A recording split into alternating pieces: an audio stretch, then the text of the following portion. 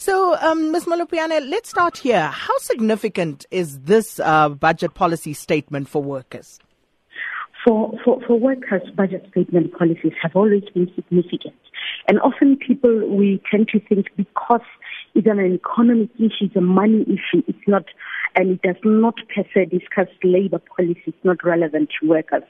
But we couldn't be far from wrong because it's significant in an economy that is not growing, that is shedding jobs, and that is clearly facing key sectors, manufacturing, mining, agriculture, that are continuing to shed jobs. So for labor unions and their federation, of course, they would be paying attention to how is the minister going to have in place measures that are going to somehow stimulate the economy, because unless an economy grows and is able to create jobs for workers, that economy then will eventually render them redundant. And looking at some of the challenges the minister is facing, you have a tax revenue a hole that one of the papers was describing as a hole big enough to fly a plane through. You have an economy that is just struggling to grow. And then you have, of course, the ailing state-owned enterprises. So where does the minister start? What would you advise him? What should he be doing here? It's a tough job, Sakina. It's very difficult. But I would say to the minister, I think, and I often argue on your radio station, that we mustn't be held ransom by the fear that the markets are going to react negatively. But I think now the economy needs a minister to come out and say, we are working and doing everything in our power to ensure that we restore investor confidence. One, that's number one. Number two, the minister must say, we are trying to do everything to reduce the current account deficit, but also to reduce the debt that government has. At the same time, we are putting measures in place that ensure that key economic policies, earlier this year he came out with 14-point plan.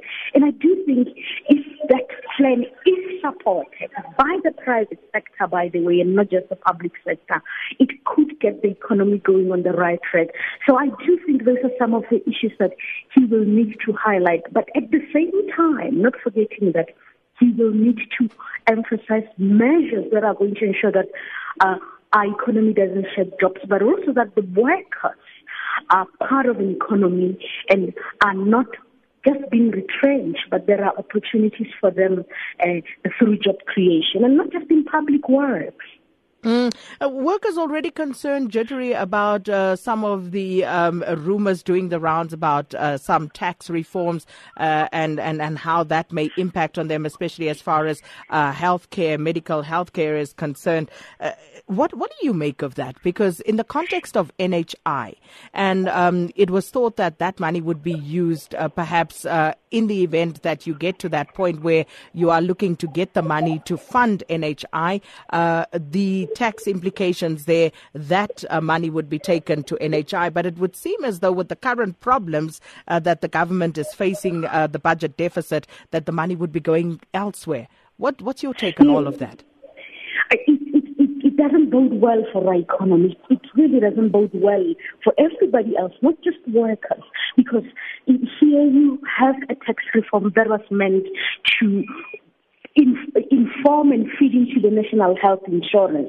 And if that is not happening, then the concern, particularly among workers, and I'm going to emphasize public sector workers, are going to be faced a concern of their pension funds and their income. But also, Sakin, may I remind your listeners that South Africa are one of the countries that taxes the middle and the low, the middle income earning quite heavily.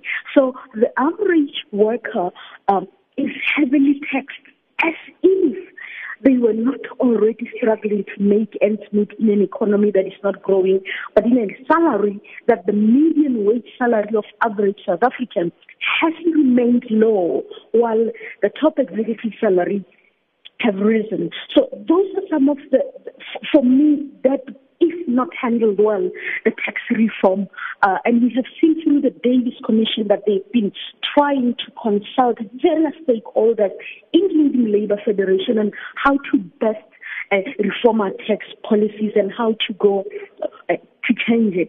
If that is not done well, 3 years down the line, it really bodes well for an economy that is struggling. But also, if that money is not seen as going back into the fiscal, then we have a problem.